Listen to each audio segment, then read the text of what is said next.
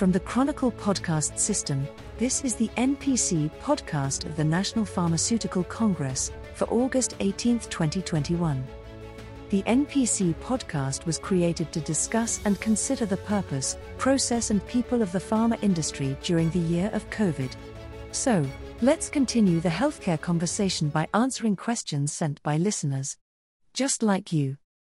This program is presented in cooperation with Imprez, Canada's next-generation commercial partner.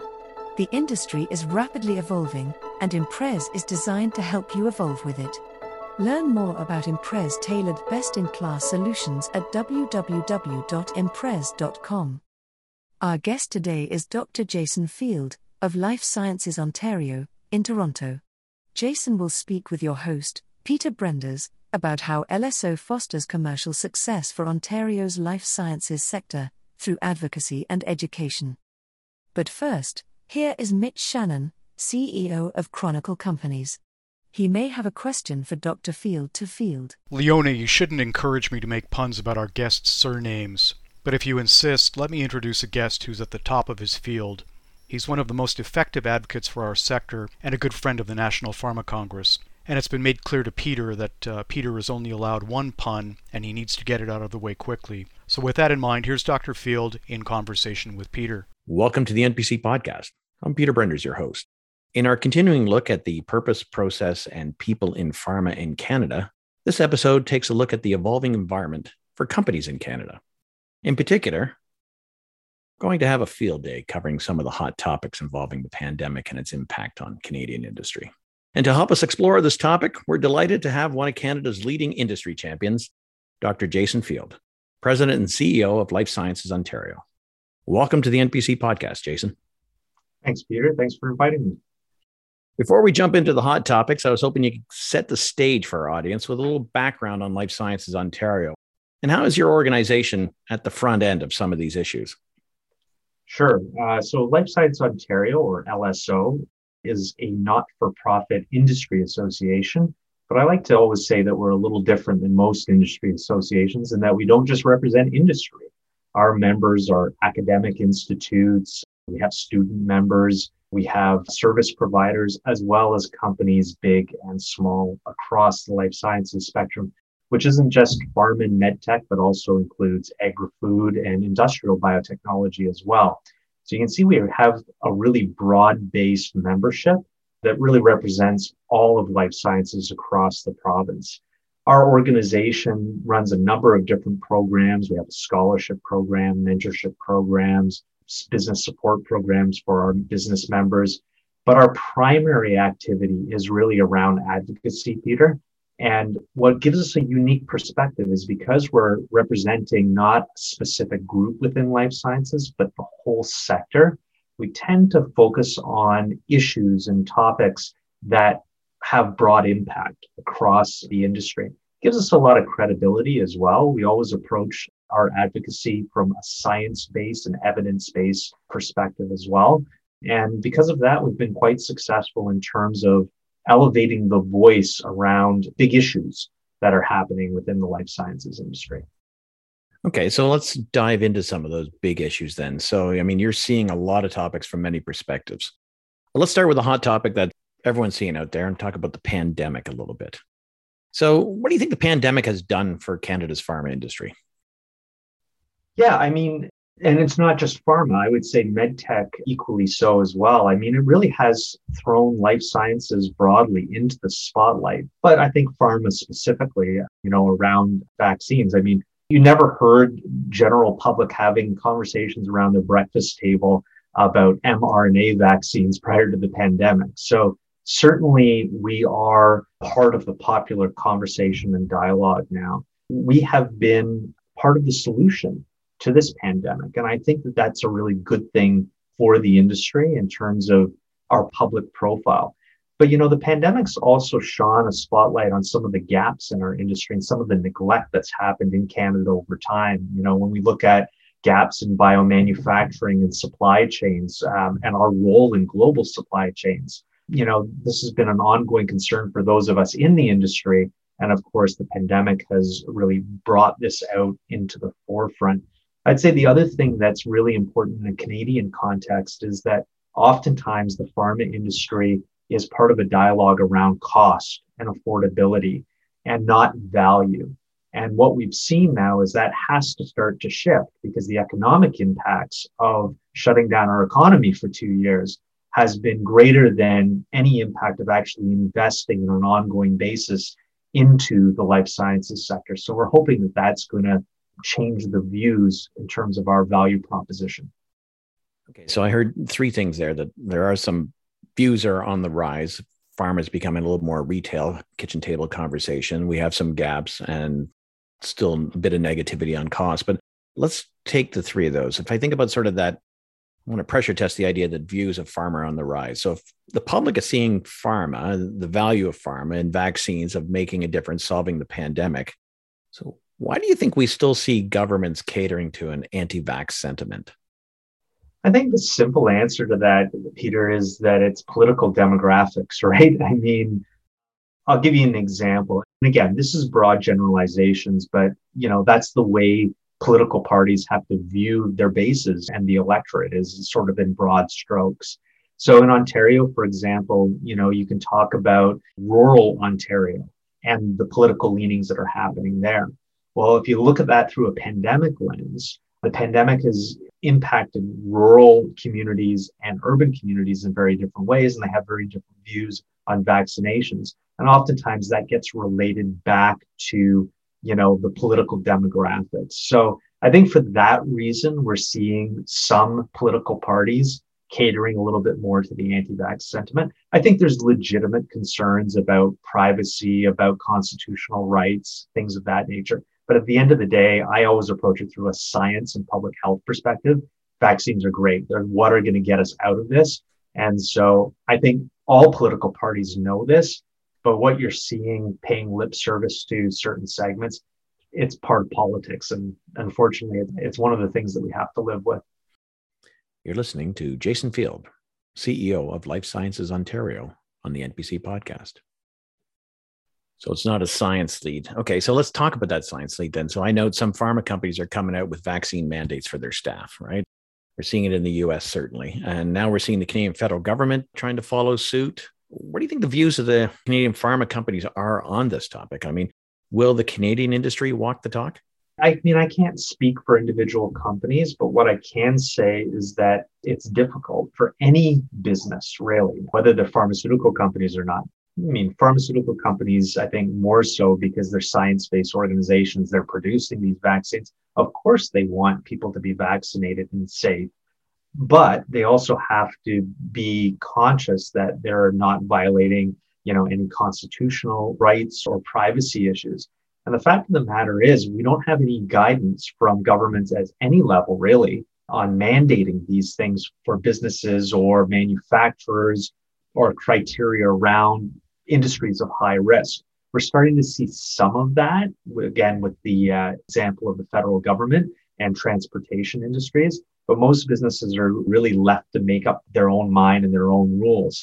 And that can create all sorts of legal implications. So I understand the difficulty for any business to navigate this. But my view is that the pharma industry is a science-based industry. I know they're going to want to make the best scientific decision for their employees and for their safety, but they're going to have to navigate just like any other business. Okay, let's come to those two other areas then you talked about in terms of gaps. So with these good vibes, let's take it, there's good vibes for pharma that's happening out there, but what changes might we see coming out of the pandemic in other areas outside of vaccines? Well, there's actually some really good news. I mean, we're seeing investments into the industry right now, right? I mean, in the last federal budget, we saw some pretty major investments in biomanufacturing. And since then, we've seen additional ones, the latest one being an announcement that Moderna is setting up a biomanufacturing facility here in Canada. So these are all good news stories. I think, though, what our concern was is it's not just about biomanufacturing and domestic capacity for biomanufacturing. It's how do we take the great science we have here in Canada and translate that into successful, commercially successful companies and all the benefits that it can bring into Canada. What's that clear pathway? And that really requires a life sciences strategy. This is something we've been asking for a long time. And the federal government has very recently announced a biomanufacturing and life sciences strategy. It's not just about biomanufacturing any longer. And so from that view, we really feel that our voice was heard there. And in that strategy, they certainly had elements such as an all-of-government approach, which we think is really important to developing a national strategy for life sciences. So we're seeing a lot of good indicators, but it still needs to, of course, be implemented in a meaningful way. So we're optimistic about these advances, but we're watching them very carefully. So you talked about budgets. That may trigger the question then, because I understood LSO made a pre-budget submission to the federal government. So what were your key recommendations in that? Well, our first one was to develop and implement a life sciences strategy, which they very recently announced. And again, we're very happy to see that element reflected there.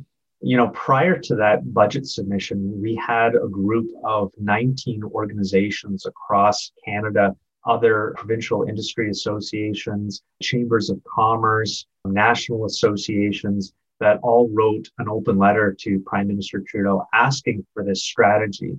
So we were really pleased to see that implemented. And then the second thing that we asked for in our budget submission was really around the PNPRB, or the Patented Medicine Pricing Review Board, which we were basically asking those new regulations to be re-examined to ensure they're not inhibiting access to medicines for Canadians and also not being a block to our global competitiveness in terms of barrier to investing into Canada. You're listening to the NPC podcast. I'm Peter Brenders, your host. So you hit the hot button there on the PNPRB, and I've been reading a few opinion pieces along the lines of the court ruling, actually, that came out there that basically said the PNPRB has lost its way or greatly overextended itself and beyond its mandate. So what do you think the future of the PNPRB, if any, should actually look like? Well, I think the conversation has definitely shifted from regulatory reforms to reforming the regulator, and I think rightly so. So this court case is just the latest indicator of that. But go back, there was actually a Freedom of Information document that came out of the PNPRB on a communications plan where they had targeted patient groups and industry associations specifically by name and saying that they needed to be discredited, essentially. This was an advocacy communications document. Now, the PNPRB is supposed to be an unbiased, impartial regulator. This is not the behavior of an unbiased, impartial regulator by any stretch of the imagination. So there's real concerns around the leadership of this organization and the culture as a regulator. So I think that the government of Canada really needs to look closely at that. I know that the Minister of Health actually has within her mandate to institute a third-party body to review the board and board selections. And I think that that needs to be exercised immediately.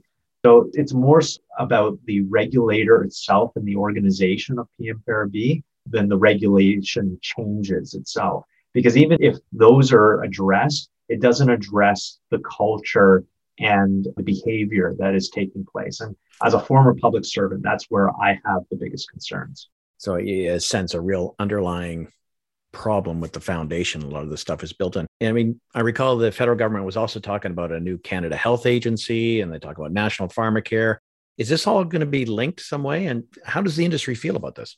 Yeah, I don't think it was any secret. PNPRB was a precursor to National Pharmacare. I think everyone in the industry kind of knew that. There's no way that the federal government, even before the pandemic, could really afford a National Pharmacare program, at least not in the way that was being proposed. So PNPRB was sort of meant as a tool of affordability and linked very strongly to a National Pharmacare program. But the landscape has shifted so dramatically since that time. We've been through a global pandemic. Our economy has been essentially shut down for 2 years. Governments have massive deficits. They really need to rethink their approach to what a National Pharmacare program looks like. And it's got to be less about building political legacies and more about what's going to have the most impact for Canadians. Canadians, generally speaking, have great coverage. There's lots of programs. Some of them are a little disconnected. We need to ensure that Canadians that can access programs are accessing them appropriately. And those few that don't have coverage, let's focus on them. So it's more of a fill the gaps approach that I think is more needed on national pharmacare. As far as the Canada Health Agency, I actually think this could be a really good thing if done correctly. What we don't want to see is another layer of government bureaucracy that, delays medicines from reaching patients. We have enough of that. There's layer upon layer of health technology assessments, of pricing negotiations, of regulatory approvals. We don't want to make any shortcuts. We want to always ensure that we're getting value for dollar, we're getting safe and effective products, but at the same time, we don't want unnecessary duplication. So if the Canada Health Agency actually brings some of these different groups together under one umbrella and finds efficiencies and coordinate with provinces so they can eliminate multiple levels of duplication, I think it could be really effective, but that still remains to be seen if they're actually going to be able to do that. Well, I think that's a setup then for predictions, right? So time for some predictions, Jason. I mean, we're right at the start in of a federal election when all things are possible. So 2 questions. Who's going to win? And what will this mean for pharma in Canada?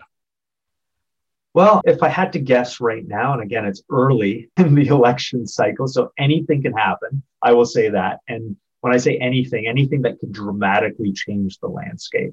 But as things sit right now, I think we're going to see another Liberal minority, if I was having to guess. If I was going to give an award right now to the best performance in the election very early on, it would be to Jagmeet Singh, calling out the Prime Minister even before the election about calling an election during the pandemic. Very recently, challenging the Prime Minister on the timing for initiating these mandatory vaccinations and the passports, et cetera. He's been very active and very prominent. And I think on the right side, generally speaking, of Canadians' mindsets. That said, in Quebec, it's going to be a strong battleground. The Bloc had a great showing, and I think they're going to be strong as well. And so combine the NDP and the Bloc could be the spoilers, I think, for a Liberal majority. And the Conservatives, as you pointed out earlier on, part of the political demographics, I think that their messaging might be a little bit too focused on their base and not the broader sentiment with Canadians. So they have some ground to make up there. So all that combined, I'm going to predict a Liberal minority. What does that mean for life sciences? I think probably pretty much what we're seeing right now. So a continuation of that. That said, I think that any party that gets into power has to recognize how important this sector is for our health going forward, as well as our economic security going forward. So any party that gets in needs to have a life sciences strategy in place and execute on it. Well, there you have it. Words from the Oracle himself. We've been speaking with Jason Field, CEO of Life Sciences Ontario, on the NPC podcast. Thank you for listening. Thanks to Jason and Peter. There's a lot more about LSO on their website at lifesciencesontario.ca. There are no puns there, however. You need to see Jonathan Goodman if that's what you're after. If you have follow-up questions or comments about today's conversation, message us via Twitter at 2021NPC. You can also send email to health@chronicle.org or phone our comment line at 647-873-6995. We might use your voice on our next program. If you like today's podcast, please share it with your colleagues. Find it at Apple iTunes, Google Podcasts, Stitcher, Spotify, or wherever you get your podcasts. The NPC podcast is presented in cooperation with Imprez, Canada's next generation commercial partner. Check them out at www.imprez.com. I'm Mitch Shannon of Chronicle Companies. The podcast producer is Jeremy Visser. Jeremy's assisted by Aria Empakaris. The announcer was Leona Spreckency. The musical theme is performed with Whimsy by the NPC Podcast Orchestra under the direction of Maestra Clotilde Milbrook. We'll talk again next Wednesday. Until then, stay safe.